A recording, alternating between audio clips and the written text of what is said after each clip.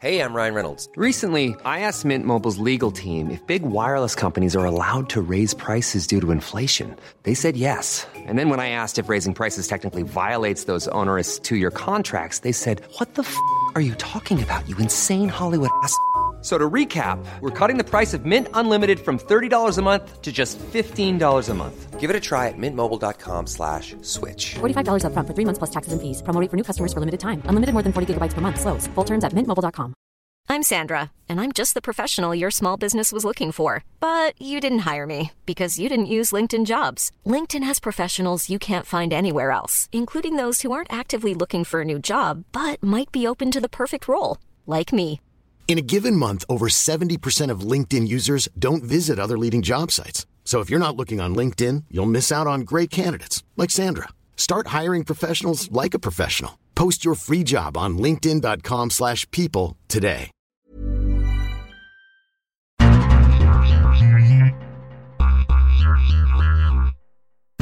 What has happened to our hero? 4 games, 3 losses, and Manchester City is no longer on the top of the Premier League. Are the eventual champions not so eventual anymore? Their crosstown rivals, Manchester United, now sit atop the league. We'll discuss whether they're actually any good. Arsenal derails Leicester, Chelsea's defense fails to make the trip to Newcastle, and Liverpool may have given Brendan Rodgers a stay of execution. Welcome everybody to this edition of the World Soccer Talk podcast. I'm your host, Richard Farley. Thank you very much for joining us. We've seen a change at the top of the Premier League for the first time this season, thanks in part to Tottenham Hotspur, who exploded for 4 goals in the weekend's first game, handing Manchester City their second straight league loss. To talk about that, I'm joined as always by Lawrence McKenna and Kartik Krishnaiyer. And since we are talking about City, let's go to you, Kartik. You've been high on Spurs all season, in fairness, but there's little context where a 4-1 loss for a team that's supposed to be the eventual champions looks good. No, there's little context, especially considering for the first time, and I wrote this on another website, first time since the April 2011 loss at Anfield, the 3-0 loss, City looked bereft of ideas and had a real lack of spirit in the side. We've seen a lack of belief among City's players in some of the dry patches they've had. Last season, we had several dry patches. The previous year before things got rolling, remember, Manchester City won the title but only spent 3 or 4 days at the top of the table, and it was at the very end of the season. They were bad patches, but never looked this dispirited. And I attribute that to a lack of leadership on the pitch with Kompany out, Hart out, Yaya Toure getting injured. Zabaleta still hasn't played a minute this season. Those are your 4 most vocal, influential, spiritual players, and all 4 of them were out of the side. But Spurs were very good, and Spurs have been getting better. We talked about this last week. Pochettino has decided to go full throttle what he did at Southampton again, bet in a lot of youngsters, sell a lot of veteran players, sell the likes of Capu and Paulinho, etc., and replace them with youngsters like Dele Alli and Ryan Mason, who's injured, and Eric Dyer, who's playing in midfield now, and others, Bentaleb, who's also injured at this point. So it's looking good for Spurs. I was very impressed with how they responded in the second half and how they responded actually when they fell down a goal, even though obviously the talking points from most Manchester City fans who don't want to face the reality of the actual defeat is that there were some very questionable calls that led to 2 of Spurs' goals, which is correct, but still the performance was shocking. I think a lot of the talking points are going to revolve around Manchester City, partially because of the omissions that you talked about, or the absences. I don't think we can call Pablo Zabaleta an omission, nor Vincent Kompany, who was a late scratch for this one. David Silva still hurt by his ankle problem. Lawrence, though, what did you take from this one? It was a very impressive performance by Spurs, but there are obviously a number of talking points around the prematurely crowned champions. Yes, although I don't know, did we crown them? I don't know if we crowned them. Sure, I think it's safe to say that we kind of rolled out the red carpet and they were walking towards the throne. And you know what? I was happy about that for a little while. It was nice. But what I did like was the way that in the first half, City showed that identity, and then they thought, we're going to forget it for the next 60 minutes. And they passed well in midfield. De Bruyne obviously had that great movement into the back line, which led to the first goal. And then Fernando and Fernandinho thought, we will not bother to combine from here on out. We will look away from the ball when we need it most. And we'll basically forget what we've done best so far this season. And Spurs worked their way into the midfield. Basically, this was one on the midfield, and then from there out, it gave everyone else the either the lack of backup to build their attack or the complete backup. So Dyer did a great job in midfield of negating the influence of Fernando and Fernandinho, and even guys further ahead of that. And then I think it was Barney Rene who wrote in his article, and it was really interesting that he was saying Mourinho's almost, you can see him already sort of evilly laughing at the side and sort of going, remember when I was talking about De Bruyne and those silly things that he does? Well, he'll do that now. And I mean, that must be really frustrating for you, Kartik, because these are almost fundamentals which should be in place, and you'd expect, and we've seen City fulfill those fundamentals this season. And it's like you wonder why those things have gone. Yeah, and the thing that I'm also getting very annoyed by is that there seems to be a simple narrative among members of the media and City fans who feel like for some reason De Bruyne is untouchable, even though he costs more than Sterling, but Sterling is a problem, to blame Sterling for defeats like this and say, well, he didn't provide anything. Well, he wasn't the guy making the obvious mistakes. In fact, he was the guy who was smart enough to pull up on that first Spurs goal when Walker ran into an offside position to try and get the attention of the linesman. Right before De Bruyne played the ball right to but he didn't play for the whistle either, though, did he, Kartik? So that's a way of looking at it. But the criticism that I've seen from a lot of Spurs, from a lot of City supporters is, well, Sterling just isn't very good. He just isn't good enough for this. He can't finish his chances. There is some truth to not finishing chances, but I look at City's attack. The only players that were capable of producing anything in that second half were Sterling and Jesus Navas. And again, there's been a very simple narrative that's developed that Jesus Navas has no end product and he shouldn't have a team and he's not a good enough player to play for a club the level of Manchester City. That's been a very fashionable talking point the last couple of weeks. The reality is the only set-piece opportunities City tend to get in games where they're behind come from Navas. Beating someone for pace, no, he can't put in a good cross, we know that, but he draws a corner or he draws a foul. And Sterling has started doing that this season. So there are reasons why Pellegrini continues to play some of the guys he plays going forward. Defensively, we can talk about that. That's a whole other matter. And I think the reality of this result is that 4-1 looks terrible, but when you really look at it, there are a lot of reasons why we can look at this game and say well-deserved victory for Spurs. But as Kartik mentioned, maybe City's four most important players weren't playing. You had some controversial goals. You had some kind of fluky goals, the ball bouncing to Kane the way that it did, him having that finish into an open net. Deserved 3 points for Spurs. But Kartik, it gets back to a question that we ended up closing our discussion last week with. How worried should we be about Manchester City? And I'm a little bit more worried about them. I think a lack of depth, particularly in central defense, where Vincent Kompany continues to be maybe the most important person on this team, maybe more important than David Silva. It's understandable that they lose this game given the absences. It's not really understandable that they are in a situation halfway through the second half where the game is completely lost. Yeah, and Kompany's injury, again, I would have signed maybe another veteran like a Dean Michaelis, a guy like a Ron Vlaar. He's available on a free. That's just the first guy that comes to mind. Maybe just as cover, knowing Kompany has these consistent injury problems. Instead, you're kind of invested in Otamendi and Mangala now. I think Dean Michaelis is much better than both those guys, quite frankly, and he had to cover up again yesterday for a lot of the mistakes other guys are making. And then because people aren't very sophisticated in how they watch central defenders, Dean Michaelis is the last guy they see, so they say, oh, it was his fault. Well, in reality, he's the most reliable guy we've got. He's actually more reliable than Kompany in a lot of cases. I think the one real concern is the form of Sergio Aguero. He's probably had more good, clear-cut chances to score goals this season than any Premier League striker, and he has one goal. And he's missing. And even against Sunderland midweek in the League Cup, Sterling set him up beautifully. He rounded the keeper, and he allowed DeAndre Yedlin to dispossess him and then clear the ball off the line. So he's not playing with very much confidence, and that wouldn't be a problem typically because City has been used to playing without Aguero for long periods of time because of his injuries. It would not be a problem if Edin Dzeko hadn't been sold or loaned or whatever kind of deal that was made. Wilfred Bone, who's injured now, just not at that level. Just not a guy you can throw on late in a match who's going to get you a late equalizer or winner. Dzeko did it so many times in the Premier League, almost Ole Gunnar Solskjaer-like. Maybe not quite at that level, but next best thing.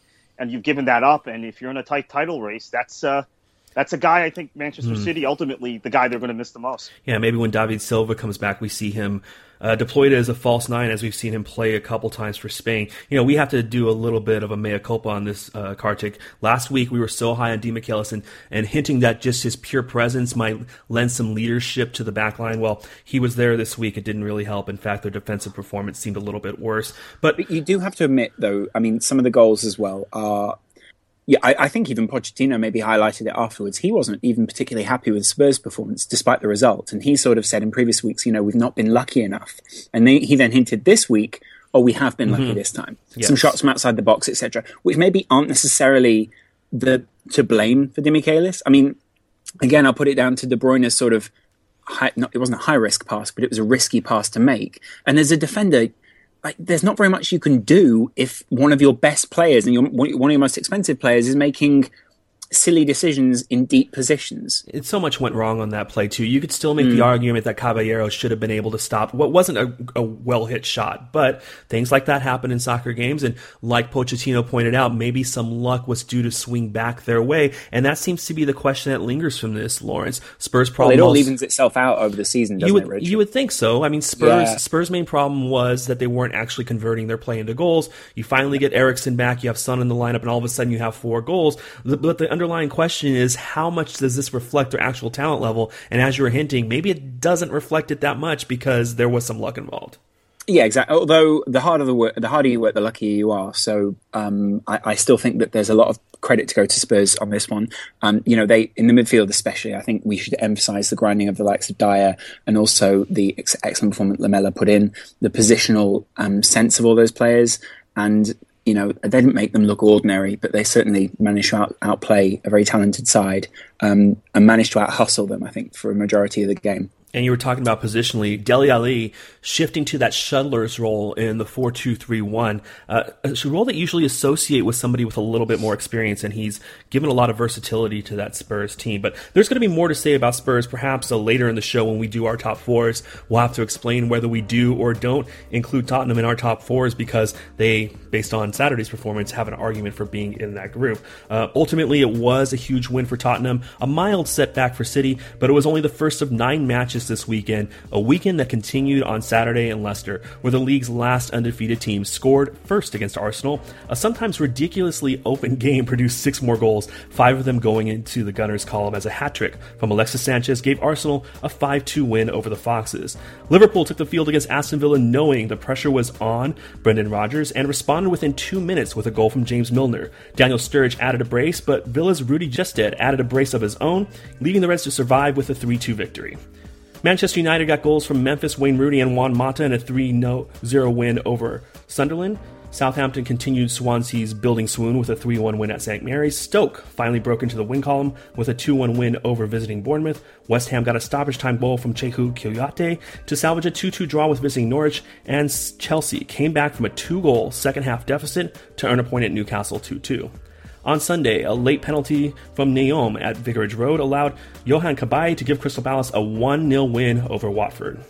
At the top of the league, we have a new leader. Manchester United's 5th win in 7 games have them 1 point up on City. West Ham and Arsenal occupy the next 2 spots, 2 points back of United, while Tottenham, Palace, and Leicester are a point back of them on 12 points each. When we come back, we'll shift our focus to St. James's Park, where Chelsea had to rally to take a point from the wingless Magpies. But first, let's talk about our sponsor. Now, if you're a big fan of watching the Premier League on TV, you're probably like us and end up listening to the same commentary teams every week. Maybe it's time to change things up. That's why I think you should take some time to check out Rabble.tv, because it's going to be a new way to augment your TV experience. Rabble.tv is a place to listen to live match commentaries from real fans while games are being played, and the way it works is simple. All you have to do is tune into your game but press the mute button on your television. Then head over to Rabble.tv to listen to soccer fans providing their own call. Or, better yet, you can create your own broadcast and call one of your team's games just by signing up for free and switching on your mic. Look, you're probably on Twitter or Facebook or some other form of social media where your friends are doing something with Rabble. Or if you follow World Soccer Talk, you know our writers are doing commentaries with Rabble all the time. The next time you see one of them, why don't you give it a try? Click and tune in. You can listen to the broadcast. Give it a go. Give it a go. Kartik does a show every week. We have other writers that do commentaries on the weekends. And you can listen on your desktop, through your iOS app, through your mobile browser. Just be spontaneous, try something new, or better yet, be the person that is doing that something new. Go to Rabble.tv, sign up today, where it's your team and it's your call. Kartik, I did allude to your show there. Why don't you tell us what's going on with Divers and Cheats? Yeah, we had an interesting show this past week talking a little bit about English clubs and European competition, and how while the romantic in all of us wants English clubs to do well in Champions League and compete with the Barcelonas and the Real Madrids and the Bayerns, the practical reality is the domestic competition in England is a lot more lucrative than the domestic competition in those countries, and sometimes pragmatic realities dictate that Premier League and domestic results come first, whereas it's not always the case for continental clubs. So we had a good discussion on that. I have to say, Rabble is now developing some critical mass with soccer commentary and soccer shows. So I encourage everybody to check out Rabble. Just go to the website, and you'll find some things that you wouldn't believe. Programs about Blackpool, programs about Leeds, programs about German clubs, programs about the NASL. I do a program about the NASL. Programs about MLS all the time, and commentary from our World Soccer Talk personalities on MLS and Bundesliga games. So great platform now for all your soccer needs as far as audio is concerned at Rabble. Speaking of the NASL, Newcastle had been performing at an NASL level coming into this weekend. Pressure was really on Steve McLaren. On NASL. Sorry, NASL. You have enough people detracting your product. Hate to associate it with what was one of the winless teams, and still one of the winless teams coming out of the weekend. But Kartik, let's go ahead and start with you on this. Pressure building on Steve McLaren, board members coming out apologizing to fans via email, 2-2 draw against visiting Chelsea. How much does this supply any relief for Steve McLaren? Good response from the players to come out. This came after a midweek game where they lost to a lower league team at St. James Park. I cannot remember who it was in the League Cup for the life of me, but they lost to somebody in the Championship or League One, and Sheffield Wednesday. Oh, they lost to Sheffield Wednesday, right? Which was a great moment for Wednesday, who has had a storied history in these domestic cups, just not recently. The big issue, though, I think going forward for McLaren is he's having a hard time kind of integrating the new signings into the team that he inherited. We saw some signs of that changing in the first 60 minutes of this game, but they got a result that was important. But I think the result was equally important for Chelsea, because I saw a spirit, a fight back from Chelsea that we haven't seen all season from them. And maybe it's not having Diego Costa acting out on the pitch. I don't know, but they looked very mature, very poised in coming back, and at the end, we're probably unfortunate not to take all 3 points. Lawrence, I want to talk about Chelsea, though. Never mind. When I watched the game between these two teams, it just looked like two mediocre to bad teams playing. And I looked player for player, cliche that I use often, drink everybody, and you see Cesc Fabregas, you see Eden Hazard, you see Willian, you see all of these players performing below their levels of last year. Is the answer to the question, what's wrong with Chelsea, really just the simplest one in the book? The players just don't seem to be that good anymore? No, it isn't, because they are still clearly good players. They have flashes of brilliance. I think it's... Where are these flashes of brilliance? Even their goals this weekend were pretty much preventable goals. Well, I suppose you could argue that any goal would be preventable if you're playing a system. It's also just preventable by watching the ball come to you if you're a goalkeeper and not getting distracted by Ramirez's run in front of you. Yeah, no, I suppose so. I suppose you're right in what you're saying. I suppose it's subjective, isn't it? And you'd argue that in previous seasons, Chelsea have almost built their identity around this. I don't know. It's not. It doesn't feel like Mourinho's ever flying by the seat of his pants, but there's kind of a feeling of like obviously there's that us against the world mentality, but it's also, we're almost making it up as we go along here, guys. There's like an act to this. If we all buy into it, then we'll get through this and we'll make our season work. Mm-hmm. And there's something along those lines where you sort of think, that sort of runs out of steam. And we've said it for week after week. And the problem with both these sides was that Chelsea didn't look like they were up for fighting against Newcastle, and Newcastle looked like they were up for fighting against Chelsea. Mm-hmm. And for both those sides, that's not necessarily where most people would say the motivation for these teams should be coming from, right? Mm-hmm. I guess I shouldn't imply that Ramirez's goal was preventable. It was just kind of a fluky. It was a great goal. It was a fluky goal. It was definitely a great goal. I don't think Newcastle or Tim Krul have anything to apologize for that. But Kartik, I want to build on what Lawrence is saying. When Mourinho took over this team from Benitez 2 years ago, we thought that this was going to be a group that the core was going to have to transition out because of age and diminishing play, and probably uncharacteristically, Mourinho was going to have to be in charge of a rebuilding process. And it didn't really happen. They've kind of augmented that core. Mourinho's gotten 2 very good seasons out of them, and now they're kind of performing at the level we would have expected if that arc from Di Matteo and Benitez had continued. So let me throw this out there as a theory. Maybe Mourinho is actually still a really great coach that got completely underappreciated results out of a core that is just now starting to perform along the lines of its aging trend. Yeah, maybe that's certainly true with guys like Oscar and Ramirez, who inherited, seemed like very much second-tier players, not title-winning type players that would play key roles in title-winning teams. There was some luck involved. I think they were able to snatch Willian from Spurs at the last minute, and he played a really pivotal role in them winning the title last season.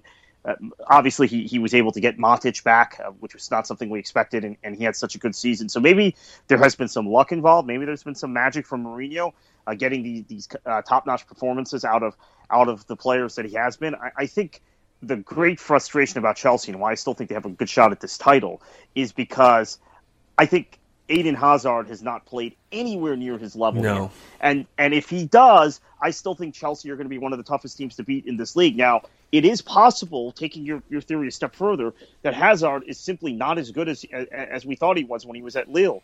And he's been underwhelming for the Belgian national team, who have a lot of guys they could replace him with, actually. He's not assured of a spot in that team, whereas at Chelsea, there's no one else they can play that would replace him. Maybe Hazard's not the player we thought he was. We're going to have to start asking that question if this sort of form continues. From one other quick point, I think Cesc Fabregas again looks just. They may have to make Mike buy in January of a central midfielder, and if not, I'm sure they will next summer. He just is past it.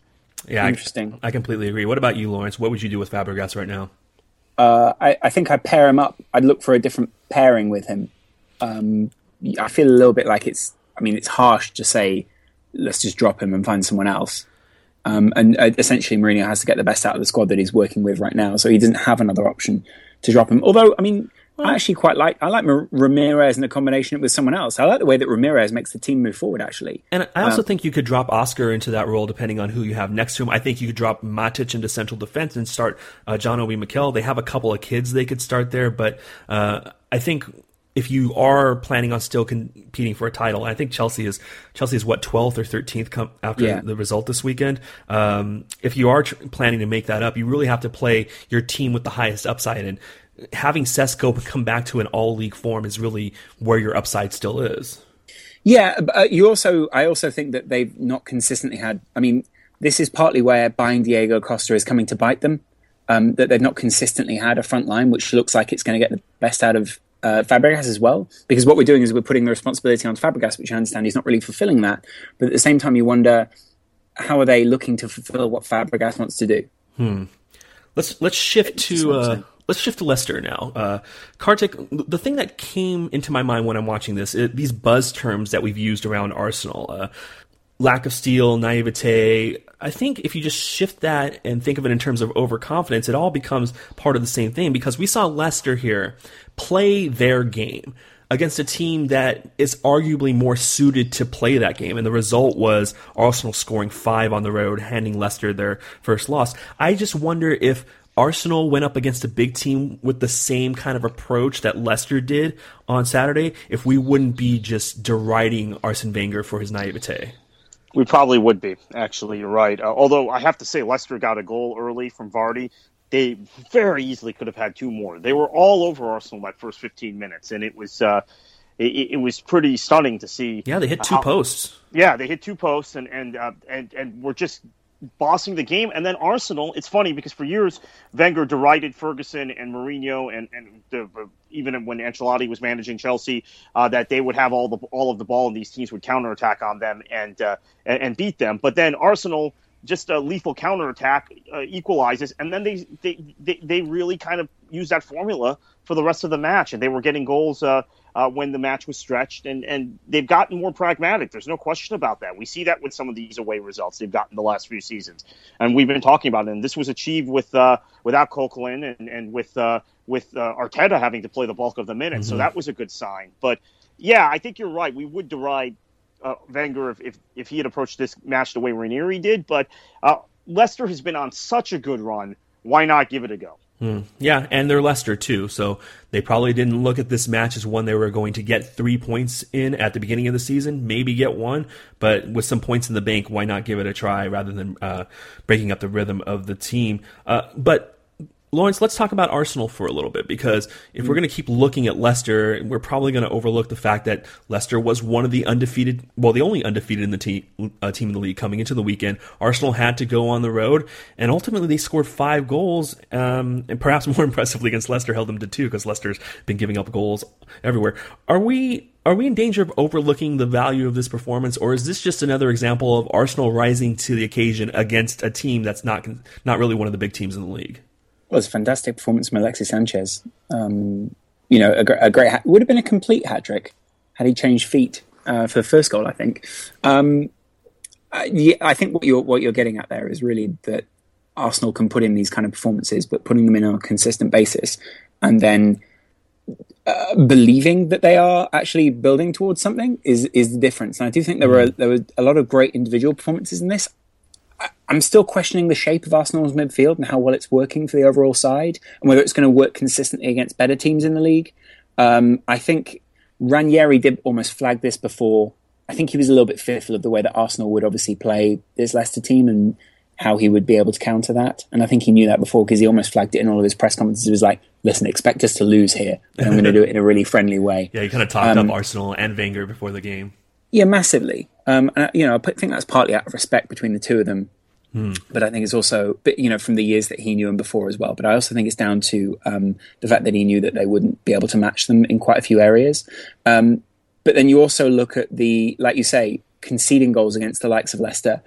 I mean, that's disappointing for this Arsenal side, because, getting ripped apart like that, I know by people who are in form, and by, they've done that to other teams in the Premier League, but you do end up questioning again if Arsenal want, with the aspirations they have, should that be happening? Yeah, they gave up 2 goals, which is indictment enough, but they had the 2 posts hit early. Petr Cech came up with some big saves late. Their defense was worse than a 2-goal performance. And I suppose you should expect that when you have your 2 midfielders in front of them are Mikel Arteta and Santi Cazorla. On the other side, Drinkwater and Kanté did not have good games either, stopping Arsenal. It was like a game from before the age of the defensive midfielder, and it's kind of refreshing to watch, if a little bit ridiculous. Let's go to Old Trafford. Last game we're going to talk about this segment, Lawrence. This is becoming a pretty typical Manchester United performance ever since they found a way to actually score goals. 3-0, no real threat from Sunderland, pretty controlled, if a bit plodding at the beginning performance from Manchester United, and now they're at the top of the league. So just in general, how do you feel about Manchester United now? I think to this point, none of us considered them real title contenders, but here we are. They're 1 point up on City. Yeah, a point, genuinely, I don't look at the table until 10 games in, and I'm still getting frustrated maybe when talking about the table at this point. What I would say is that at times, actually, you said that Sunderland didn't really pose a threat. I do think that could be down more to perception of what Sunderland can actually do with their own product. I think there were times where, especially on the left, United looked a little bit, as the left side of Sunderland, that is, with your right side. Through Jermaine Lens. Yeah, they looked a little bit open, and I think at times that was where United were worried about letting Sunderland back into the game. It's also that, let's bear in mind here, they're playing Sunderland. And, that's obviously going to have a huge bearing on it as well. But the fantastic thing for United is that combination of the front four, the fact that for weeks and maybe months, maybe even a year, we've been speaking about how Louis van Gaal is going to start this side, where he's going to get the movement from, also the shape in which he wants them to play. And I don't know, there's something, I was asking a United fan again today, what's the difference between just a few weeks ago when it didn't look like the side got it as much, and now? It can't just be the movement of Martial. It can't just be the movement of Memphis. And I'm wondering whether it's the midfield that he's building on, the midfield shape. Well, yeah, Kartik, let's get your thoughts on that, because the one obvious thing that most Manchester United fans would point to is, look, we were generating chances for Rooney, and they weren't working. And now we have somebody up there who is moving like a forward and finishing like a forward, and we've got people closer to their natural positions with Rooney as a number 10, and maybe that, plus just the mere improvement, explains why Manchester United now seems to be good for 2-3 goals a game, whereas before they would have to sit on one. Yeah, and the return of Michael Carrick has improved Schweinsteiger and Schneiderlin's play when they've played. It seems like competitiveness for those central midfield spots, and Carrick, who I still think is such a great reader of the game and what's coming in front of him, has made a big difference. Dropping Rooney back into a more natural role is again beneficial now at this stage, early stage of Martial's Manchester United career. But I would reiterate that I think they've made some horrible errors in the transfer market. Now, they did re-sign James Wilson this week, so he's available for them, the youngster. But letting Chicharito go, he's already started well at Leverkusen. And Januzaj had a good game for Dortmund today when he came on for Royce in about the 50th minute of that game. So I think Martial is going to hit a wall at some point, and then they're not going to have a striker solution unless they move Rooney back up top, play without a striker, start Wilson. And that's something that they're going to face down the road. Lawrence, I want to ask you about Wayne Rooney, because I think Kartik and I, we end up on different sides of the Wayne Rooney debate. Kartik has written well about how Wayne Rooney ultimately gets underappreciated, particularly by the English press. I tend to side more with your hardcore Manchester United fan that says that this guy most of the time looks like he should retire at this point. Where do you fall in the Wayne Rooney debate? I fall on the side that I think there's an argument to be made in both camps. That's not a side, that's the middle. No, well, yeah, that's a side still. It's still, what I would say with Wayne Rooney is there's the mercurial factor to it. There's also the fact that Manchester United, maybe we're judging him and we're just saying, well, you know, he gets treated in the same way as everyone else. And I think the fact is that Rooney doesn't get treated in the same way as everyone else. In his day-to-day life, he probably doesn't get treated in the same way as everyone else. So why is our analysis for him the same as everyone else? Because maybe we expect him to hit the same heights that other players are hitting when they're getting paid as much or they're getting treated in such a great way. And so what I would say is, having seen some of the people around him firsthand, not for long periods of time, but also hearing first-hand accounts, it doesn't sound always like Wayne has got the best habits way. Nothing. It's nothing even to do with Wayne personally. It's to do with what surrounds him. But you almost don't want to comment on those things. But it does. There does seem to be an issue there. I mean, it's this constant bloody marketing of him that I hate. Like, it really annoys me when the FA put up a video that says "emotional speech in the dressing room" by Wayne Rooney, and you watch it and you think that had all the emotion of like a carrot being chopped in a kitchen. There was nothing there. And for that reason, I get frustrated, because I think, well, there's some people who are clearly doing some very clever, or not even clever, they're doing some very blatant PR here, and they're trying to skew things. And then there are some of us who are trying to analyse what's actually going on. And it's like a fight between the two. And you get frustrated because one minute you think, well, wait a minute. And there are, and you know, you don't want to disappoint people in the comments. There are people in the comments below who go, leave Wayne Rooney alone. He's and his record is fantastic. And you're right, the record is fantastic. And he has done some great things. But that doesn't mean that you shouldn't be open to some form of criticism or some form of analysis. And I think that's where I fall, is that I don't know how realistic and how easy it is to analyse Wayne Rooney when you have an entire PR team trying to spin things. So what you're saying is he has become England's Landon Donovan. Okay, that actually puts puts in perspective. You know what? Yeah, because there's a lot of people who resent the influence of Wayne Rooney on the game. Well, I mean, it's gotten to the point where maybe the image and the marketing and the perceptions have moved so far away from the person that we don't know if we're arguing about the outline of Wayne Rooney anymore or Wayne Rooney himself. I mean, if you're arguing about the outline of Wayne Rooney, then you'd say, you know, that's changed quite a lot over the past few years. But spin doctors do a great job. And I'd say that some people are also very open to be spun. I would think most people are.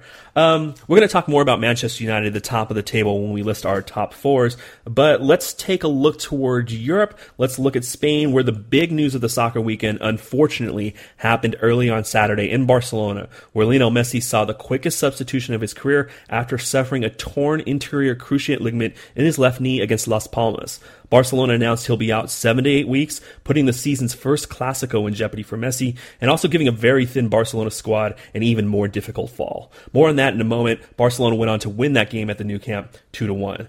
Real Madrid, for the second time this year, was held to a 0-0 draw, this time by visiting 10-man Malaga, which opened the door for Atletico Madrid or Villarreal to move to the top of the table. And surprising to some, or surprising to most, it was the Yellow Submarine who sit atop of the Spanish table after their 1-0 win over Atleti. Leo Baptistao's early goal at the Madrigal helped Villarreal to win their 5th game in 6 games. They're still undefeated. And with Celta Vigo getting a point at Eibar, there are 4 teams within 2 points at the top of La Liga. So send that along to your 2-team-only league friend. In Italy, one of the bigger matches of the European weekend saw Juventus lose at the San Paolo 2-1 to Napoli, which wouldn't be such a big deal if there wasn't a growing feeling among Juve fans that they've seen this before from Max Allegri, the coach at Juventus. It's really not a fair comparison, but people are starting to talk about his time at Milan, which ended with the team disappointing for half a season in league while they were doing reasonably well, advancing into the knockout rounds of Champions League. Of course, Juve is probably now the favorite in their Champions League group after winning at the Etihad a week and a half ago, but they're in 15th place in Italy, only have 5 points through 6 rounds, and if Inter wins Serie A's late game, which as I understand they are not doing right now, Juve will be 13 back through 6 rounds. Once again, it's a team that's lost a bunch of talent, just as Milan did, and Allegri may become a victim of his own success, even if he's not exactly faultless in Juve's decline right now. But gentlemen, let's drop back to Spain. Let's talk about Lionel Messi. Kartik, Barcelona, through fault of their own, are a thin team for the next few months, and this injury to Lionel Messi is just going to exacerbate the situation. Yeah, they obviously came under a transfer ban from FIFA, and strangely enough, during that transfer ban, allowed Alex Song, not that he would have helped that much, but it does create depth in the midfield, allowed Alex Song to go permanently to West Ham, and more importantly, sold Pedro to Chelsea, which to me is still a stunner. I understand the player wanted to leave and was not happy at his lack of first-team chances after he'd been such an important core player for them in their glory era under Pep, and had kind of fallen down the pecking order since Neymar and Suarez had signed. But they maybe should have told Pedro, we'll sell you in January when we're able to register Arda Turan and bring in maybe some other players on transfer. Now they're in this position where they're very thin. They've got multiple competitions they're in. They're going to have to just try and keep touch with Real Madrid. The assumption is until January. Obviously, Rafinha's are also hurt too. I should mention that, and he's out long term. So they've got a very thin squad. Fortunately for them, they're not in a very tough Champions League group, and they'll get out of the group. And maybe they'll get through this because Real Madrid is throwing away results like they did this weekend against Malaga. So maybe they'll luck out.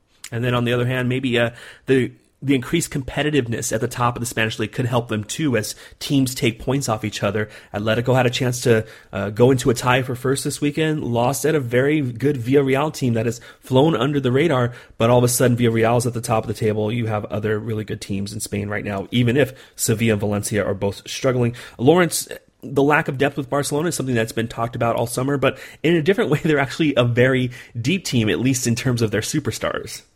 Yeah, the superstars, I mean, you'd imagine that when we speak about lack of depth, we're speaking about the lack of depth in superstars, like you say.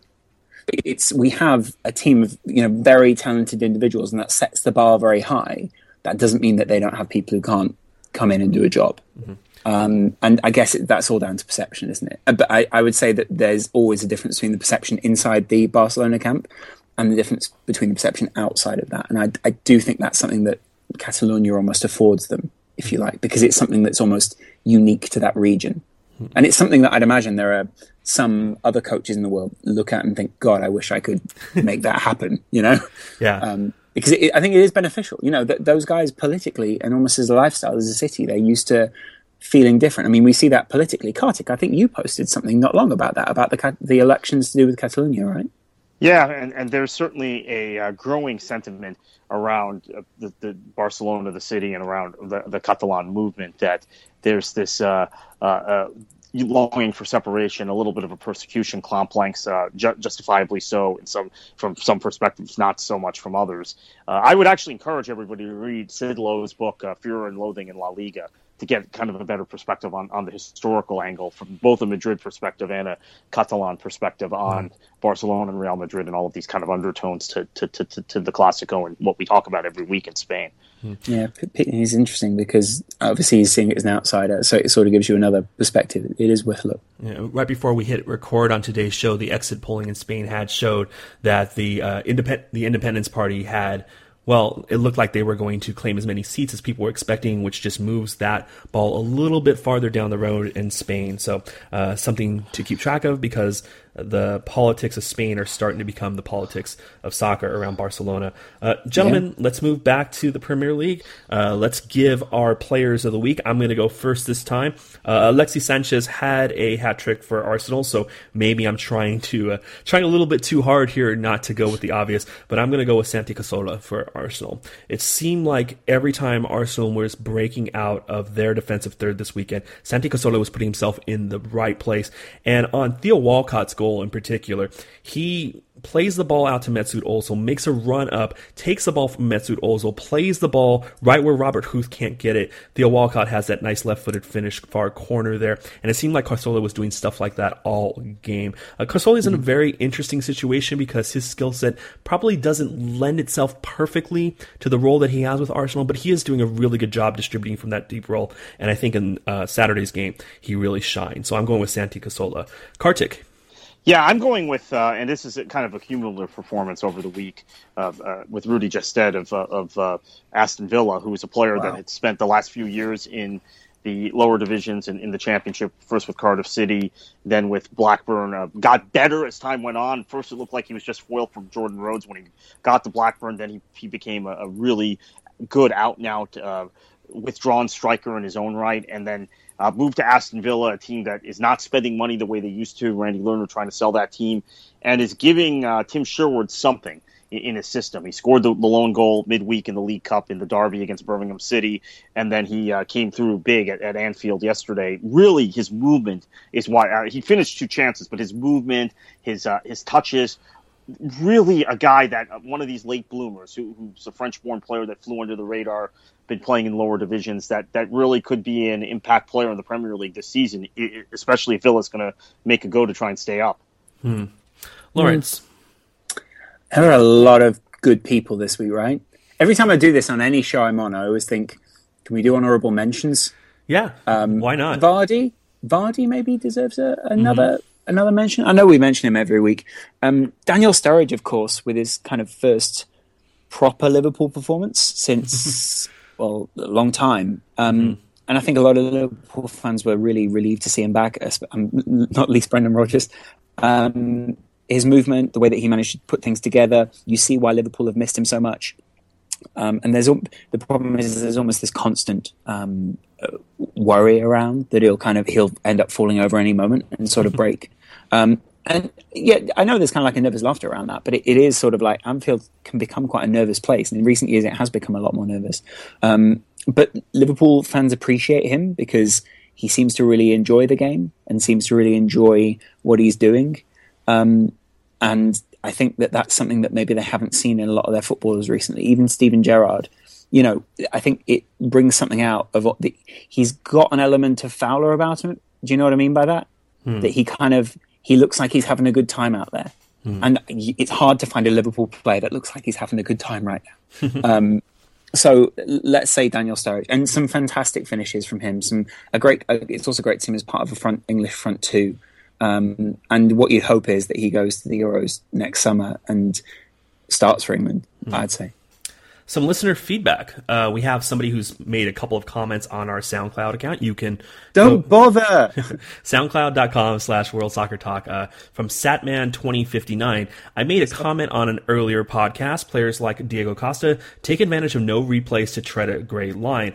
Arsene gets undue criticism for actually playing by the rules. Football needs technology and soon. And I think this is a fair criticism. He had mentioned before that we didn't talk about replay enough on the podcast. I'm not sure if I think that is a fair criticism. I'll let you guys comment on this. I just don't think there's anything new to offer the replay debate. So I'm not bringing it up on these podcasts. I will say that I'm very for video review and red cards, goals, in most situations I'm for it. I just don't think we have moments now that are like Frank Lampard's goal in South Africa that really move the debate. And when those happen, we will discuss it. But I just think it's so tedious to continue to say replay, mostly because while we can agree there's no consensus on it, we're not moving the conversation just by talking about replay every time there's a contentious decision, Lawrence. Can I also say one interesting thing with this is I met, not long ago, I worked with Andrew Asadi. Mm-hmm. You guys know him. I don't know what he worked on in the States, and I'll be honest, I hadn't followed too much of his work in the States beforehand, just because it's difficult from England to follow those kind of things TV-wise. Mm-hmm. But I was kind of aware of his presence, and now he works for FIFA Pro. And, sorry, Kartik, were you going to say something? Yeah, I was just going to say, yes, he works for FIFA Pro now. Yeah, he's just a really insightful individual. Like someone that when you're around him, you kind of feel like he's working for football, and you feel inspired when you're around him. Do you know what I mean? You're sort of like, wow, this guy's like really motivated to do this.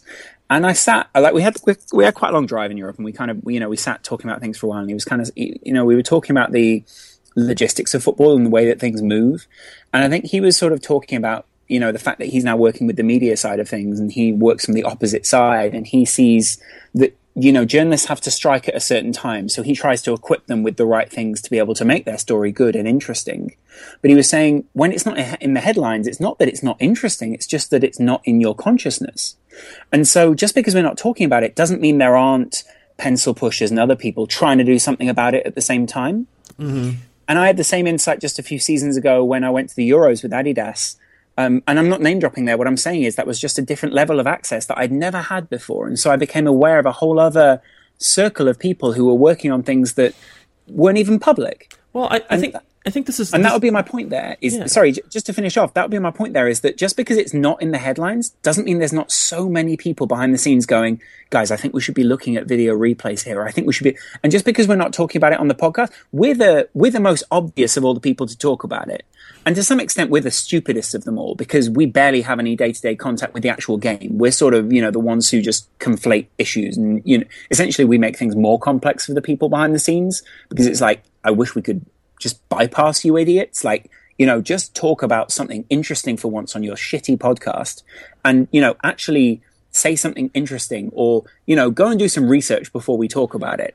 But if very often we don't have the chance to do that because, we don't have the access to these people or they don't want to talk. So just because I know I'm going on a very conflated, stupidly long issue here. What I'm saying is just because we're not talking about it doesn't mean things aren't happening around it. But I could have said that in 2 sentences. Yeah, I also think that, and Kartik, I'll let you give your feelings on replay. I think this is an issue with the internet. The internet is a very broad place, and we're not really reporting on things here. We're just giving our opinions, and not everybody can be talking about the thing you want to talk about.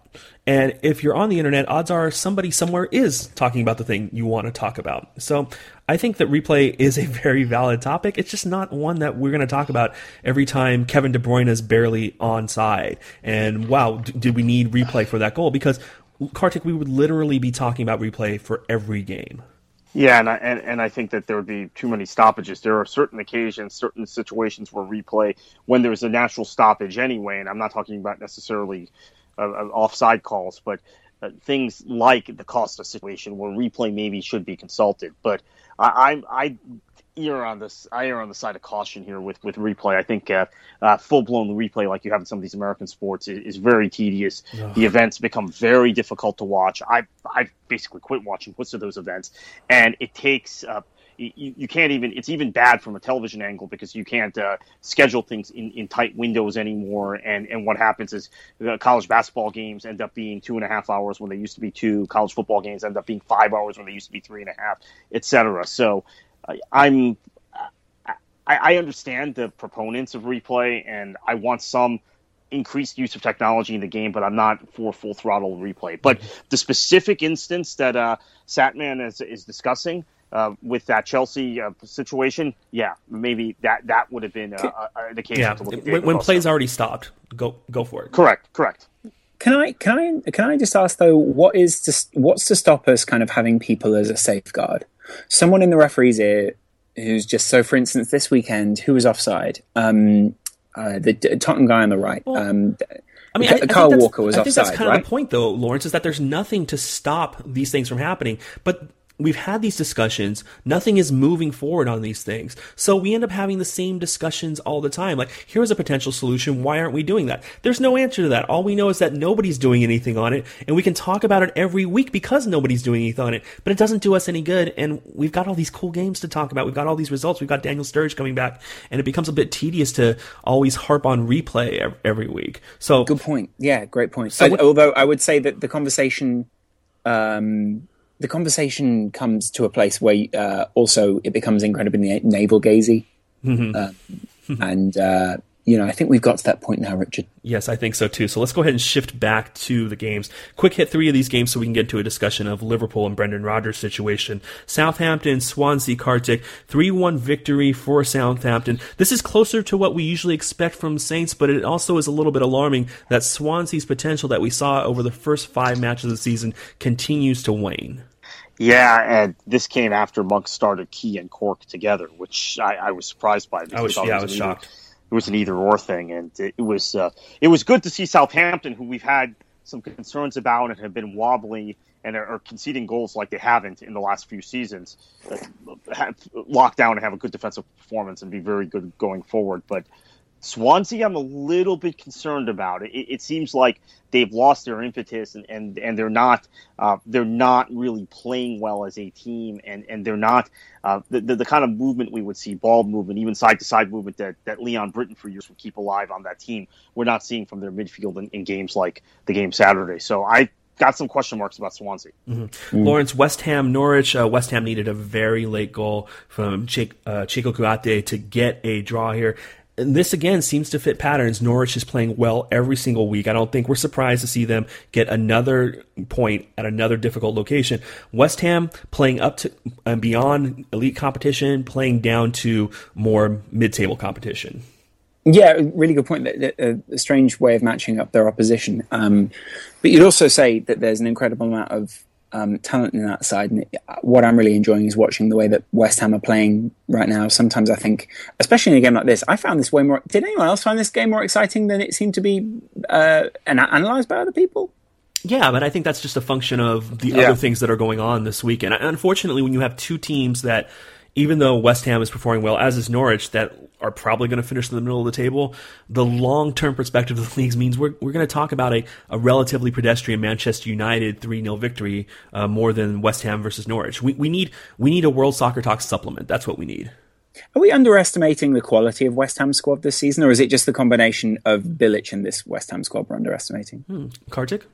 I don't know. I think that there is a lot of quality in the squad. We're just still trying to figure out roles for guys. They've got a lot of new players. Yeah. They've got a new system, new manager.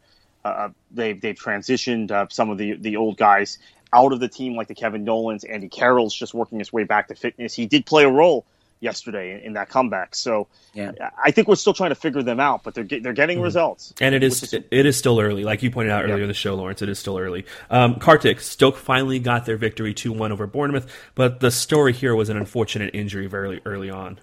Yeah, Callum Wilson, very serious looking injury. They allowed him to run it off, and that might have made matters horrible in replay. Horrible. Yeah, horrible. Maybe a bad decision from the physio there. Who knows? Now they've lost Max Gradle, Tyrone Mings, and Callum Wilson, we're presuming, to a long-term injury. Bournemouth continues to play well, but they're now getting really thin, and those are 3 of maybe their top 5 players that are out now. So it's going to be tough. Eddie Howe has worked miracles before. We've seen it, and he's one of the best English-born managers we've seen in a generation, in my opinion. But he's now really up against it. Wilson is out as long as we think he might be out. Gradle won't be back till February or March. Mings won't be back this season. Stoke got their first victory of the season, leaving the 2 clubs in the Northeast, Newcastle and Sunderland, as the only winless clubs in the league. Let's go to Anfield, Lawrence. 3-2 victory.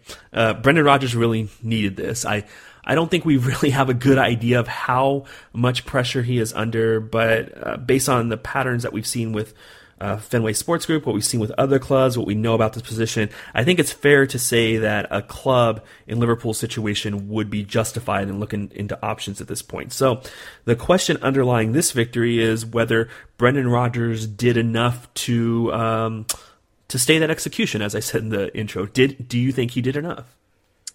Liverpool's movement was much better. I think there'll be, what he will say is, he feels like he got the squad back to a point where they can build from this point again. It felt a lot more like a Liverpool performance of maybe last season, which people were not very happy with, but it's still better than what they've seen maybe this season. And the fact that Liverpool scored 3 goals would be incredibly promising for the Anfield crowd, especially through that. But it seems very temporary because of the status of the way that people are used to thinking about Daniel Sturridge, etc., etc. Mm-hmm. So it feels temporary right now at Anfield. Everything feels like it, that's one thing. That's one win after a series of very disappointing results.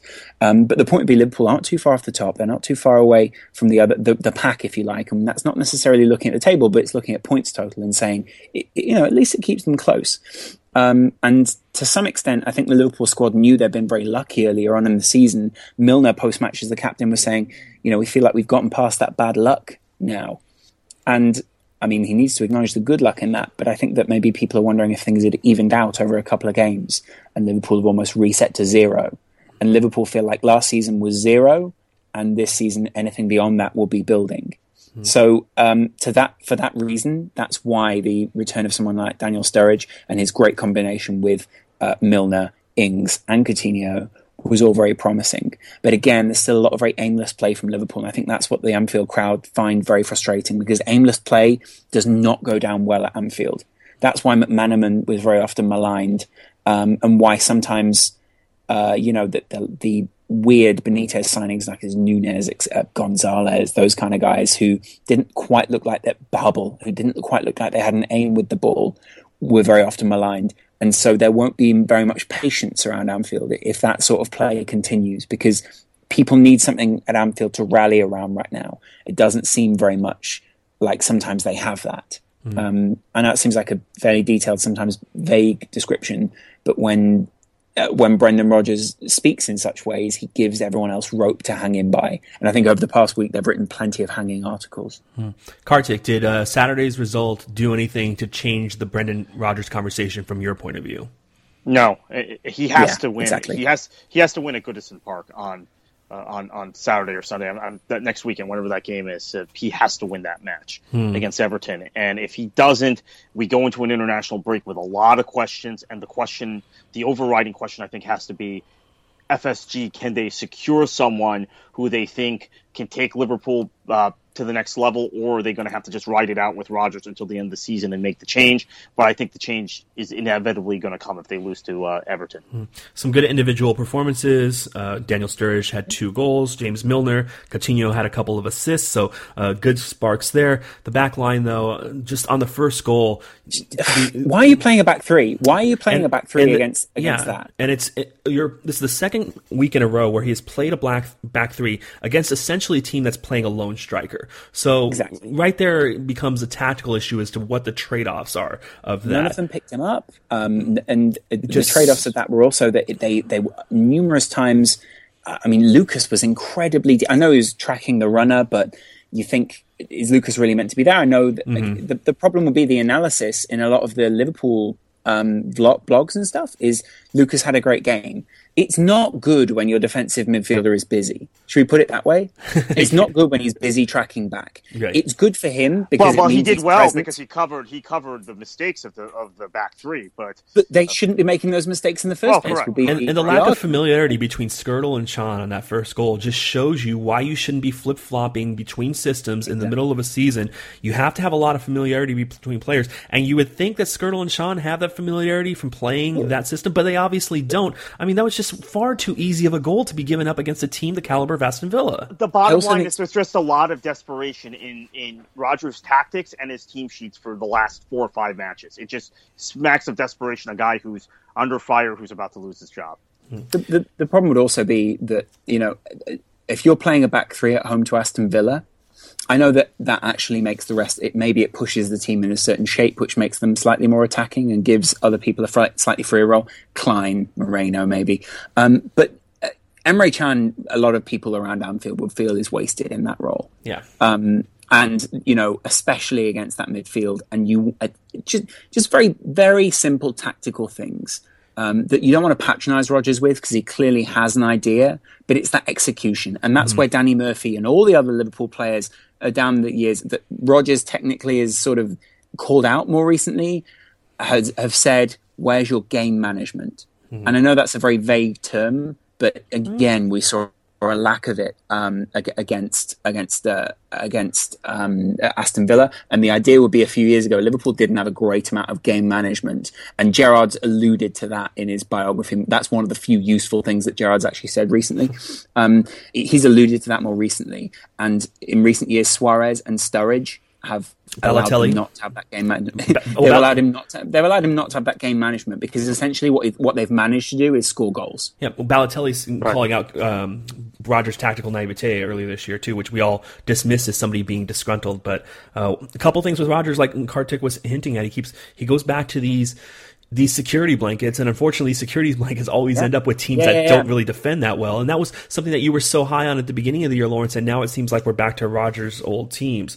So it remains to be seen if we really are just back to old Rodgers. Well, old Rodgers wasn't good enough, and that's only going to push the decision a little bit farther down the road. Let's check in on Europe one last time. Germany saw its own change at the top midweek after Robert Lewandowski's 5-goal outburst against Wolfsburg pushed Bayern past Dortmund at the top of the table.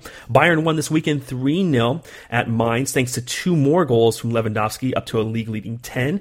Bayern increased their lead to 4 points at the top of the table when Dortmund drew against Darmstadt. That's still newly promoted Darmstadt, only having 1 loss this season, Darmstadt, and that was to Bayern. They got 2 goals at BVB. Pierre-Emerick Aubameyang scored twice for Dortmund. He's up to 9 goals on the season. Those 2 teams, Bayern and Dortmund, meet next week, but Bayern already has a 4-point lead on Dortmund. Very concerning there for BVB. In France, PSV were given an 11th minute scare at Nantes thanks to Yassine Bamou, but they responded with 4 goals in the second half. Ibrahimovic, Cavani, Di Maria, and Serge Aurier. The 4-1 win left them 4 points up in the league, but Saint-Etienne was kicking off at the same time that we started this podcast. They were against Hatem Ben Arfa and Nice. Gentlemen, let's go back to England. Last segment of the show, our top 4s. Definitely a lot to think about this week with City's second consecutive loss, an impressive performance by Spurs. Don't forget Everton, who play on Monday. But Kartik, let's go ahead and start with you on form and your top 4 at the end of the season. My top 4 on form are United, Spurs, Arsenal, West Ham. And my end of the season top 4, I guess I'm hedging now, and I'm going Chelsea 1, which I know is going to be super controversial. 2 City, 3 United, 4 Spurs. That's just a switch of City and Chelsea from last week. I did have Spurs ahead of Arsenal last week. I know they lost midweek, and we're going to hear from all the Gooners supporters, right? So I might as well address it right here. Yeah. I know they lost midweek at White Hart Lane in that League Cup match, and again, Spurs have some sort of mental block when it comes to playing Arsenal. There is an issue there, but I think they just right now have a better team. And if Pochettino can continue to get performances out of these youngsters, and Lamela continues to improve, and now Eriksen is back and fit, and Chodley can play a role, I think this team is going to finish in the top 4. Mm-hmm. Well, my top 4 on form, with Kompany and Silva kind of close but still out indefinitely, it seems like they're constant game time decisions. I've got Manchester United number 1, Manchester City 2, Spurs, then Arsenal. At the end of the season, still have City number 1. I'm becoming more convinced that United actually has something to say here. I have Arsenal number 3, which is higher than I've ever had them before, because I'm starting to think that Chelsea is looking like a Di Matteo, Villas-Boas, Filipao year at this point. And I was very close to putting Spurs above Chelsea, but I have Chelsea number 4. Lawrence? This is a hard weekend to do it, isn't it? It always is. No, I don't know. You know what I want to go this weekend? I'm going to go Arsenal. I'll go Spurs. I'll go who else will I go? I'll go Southampton, and I'll say Liverpool in 4th. At the end of the season, I'm seeing it as Manchester City. I'm seeing it as Manchester United, I'm saying it's Chelsea, I'm saying it's Arsenal in top four. Mm-hmm. So pretty similar top fours, especially when you consider probably both of us have Spurs. Very close where Kartik does in fourth place. Gentlemen, one of the games that we didn't talk about was the game on Sunday. Lawrence, late penalty, decides this one. Neom brings down Wilfried Zaha. Yohan Cabaye from the spot. 1-0 victory, Crystal Palace over Watford. Did the official get the call right? Do we have to discuss whether the official got the call right? I guess it doesn't matter. I mean, he made the call regardless. I've not seen the replay enough. Yeah, and it was right. It was right on the line. In fact, what made this so controversial is the ball was not actually in the penalty area, but Wilfried Zaha was in the penalty area when he was fouled. At least that's what the ruling was. So by the book, it was actually a very good call, but you can actually see why it was also very controversial. Yeah. One thing I would say is that from what I could see of the front line from Crystal Palace, I would say that they were exactly what Alan Pardew wants them to be, which is this incredibly threatening side. I think Balassi is still an incredibly dangerous player for Crystal Palace, and I think when it comes down to what Watford actually offered in this game, I felt like these are the kind of games where they need to be playing up to the standard of opposition that they have, and where they should be expecting to at least get a point. I think they'll be disappointed to concede a penalty in such a fashion, like such a controversial fashion. But one thing I would say is the way that again Crystal Palace managed to enforce themselves on the game through the shape of the midfield is showing what buying just one quality player can change about your entire game plan. Kartik, let's move on to the other to Monday's game, because we want to spend a good amount of time talking about Champions League before we close the show. You and I have talked about it. Everybody has talked about it. We just happen to agree with it. Everton, against a team that's going to play to them, is very dangerous. Against a team that's going to bunker and force Everton to play through them, not as dangerous. Tony Pulis, West Brom, Everton is there on Monday. So is there any reason to think that this story is going to be different for Everton? Probably not. I think we're looking at a likely 0-0. Unfortunately, I mean, this is the sort of game where Everton doesn't break down the opposition, and maybe there's a counterattack. Berahino's back in Pulis' good graces. He's going to play. Rondon obviously has gotten off to a decent start in English football, so maybe they get a counterattack and go West Brom. But it's a concern for Everton, and they also, I think, the Monday game coming the week before, they've got Europa League midweek. No, excuse me, they're not in Europe this year, thank goodness. But they've got the Derby, the Merseyside Derby coming up this weekend. Maybe an eye toward that, especially given what we've talked about regarding Liverpool. Everton's record, even the seasons under David Moyes towards the end of his tenure, where they finished ahead of Liverpool in the table, they could never beat Liverpool. In a lot of cases, they couldn't even get draws against Liverpool at Goodison. So I think that there might be a little bit of looking ahead to that among the players, if not Martinez himself. Champions League week, a Europa League week, as you mentioned. Tottenham and Liverpool are active in Europa League on Thursday. We're, of course, going to concentrate on Champions League. Tuesday games see Olympiacos at the Emirates to take on Arsenal. No patronizing of the opponent this time. Every Champions League game is a dangerous one for Arsenal at this point. Chelsea is going to be at Porto, obviously a meaningful game for Jose Mourinho, and something from people from this part of the world to look at, as Porto could likely start Hector Herrera, Miguel Layún, Tecatito Corona, one of the big matches that those three will have before Mexico and the U.S. face off in Pasadena on October 10th for a spot in the 2017 Confederations Cup. The Wednesday games are a little bit more interesting, guys. Kartik, I'm going to start with you. Manchester City at Borussia Mönchengladbach, one of the worst teams in the big 5 or 6 leagues in Europe before Lucien Favre stepped down last week. Andre Schubert has 2 wins in a row for Gladbach. All of a sudden, what looked like was going to be a mild trip now looks like a dangerous one. Right, and given the form of the other teams in the group, Sevilla and Juventus, Gladbach now looks like they might be the toughest ask for City in this group, although, of course, City's already lost to Juve. But Sevilla not off to a good start in Spain, for those of you not following La Liga. This is going to be a very tough game. The management change came at the wrong time for Manchester City. City, with all these injuries, not sure what the status of Silva is going to be company for that match yet. Yaya Toure looks like he might have a hamstring pull, and I hate to keep coming back to this point. It's been discussed for 5 years or 6 years, however long he's been with the club. But when Yaya Toure doesn't play, Manchester City, they're not the same club. They're not very good.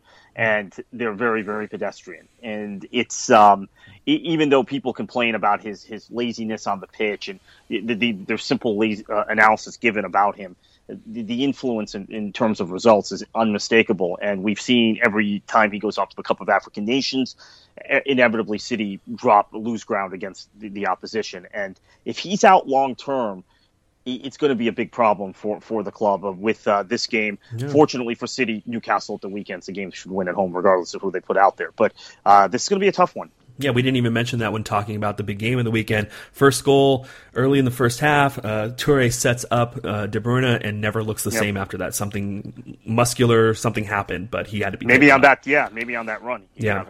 The other match, Premier League based this week, Lawrence, midweek, one of the biggest ones in Manchester United's group, Wolfsburg, is visiting. And this one looked pretty dangerous too, but Wolfsburg has lost their best player, Kevin De Bruyne, obviously going to Manchester City. Julian Draxler came over for Schalke, doing okay, but not doing as good as De Bruyne was, who was the best player in the Bundesliga at the time that he was sold. So all of a sudden, between that, Manchester United coming into their own, this kind of emerging narrative that Manchester United might be a better team in Europe than they are in the Premier League, all of a sudden, this looks like a game that is dangerous for United, but one that maybe they should win at Old Trafford.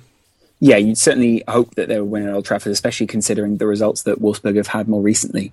I mean, I know they won in the Champions League. They won 1-0 at home to CSKA in the first round of the Champions League. But then their past two results, obviously losing 5-1 was quite a disappointing result. But then you'd say that was a bit of a freak result, huh? Yeah. How often is a guy going to score 5 goals in 9 minutes? I mean, sign him up. Yes. And he's the annoying thing is that he may not be at this summer's Euros, although that would really be down to Scotland catching them, which I guess is a British perspective on wanting Scotland to catch Poland as opposed to the other way around. He will be there, and I hope he does well.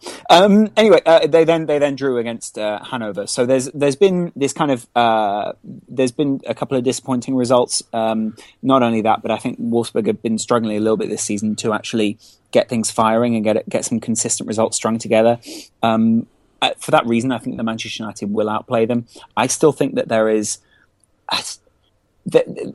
almost the FA Cup-esque side to playing English sides in Europe. I don't know if you feel the same with Man City, Kartik, but it's kind of like, if we play up to these guys and we get the result, then that's really going to help us kick on, because it's almost like English sides are open for the taking there. And I think Wolfsburg will see Manchester United in the same way.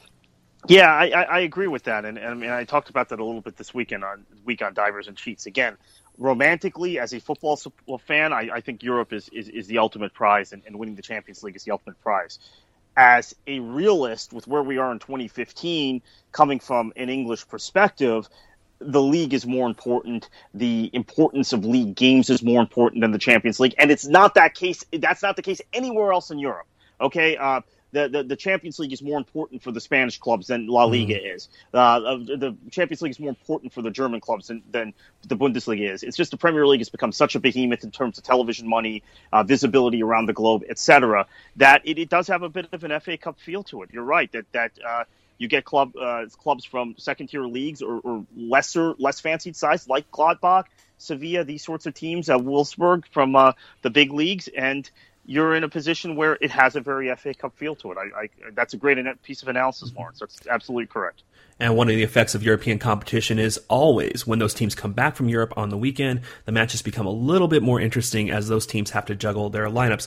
Of course, as Kartik has alluded to, one of the more interesting matchups next weekend, we'll see Liverpool on short rest after playing on Thursday, going to Goodison Park to take on Everton. After that happens, we will be with you again on Sunday with another edition of the World Soccer Talk podcast. But until then, for Lawrence McKenna, Kartik, enjoy your football.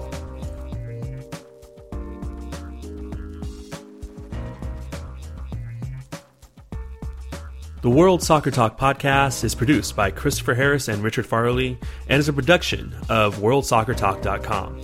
For more information on the show, check us out at WorldSoccerTalk.com or subscribe through our iTunes feed. You can follow World Soccer Talk on Twitter at World Soccer Talk or follow the show's hosts. Lawrence McKenna is at Lawscast, Kartik Krishnar is at KKFLA737, and I'm at Richard Farley.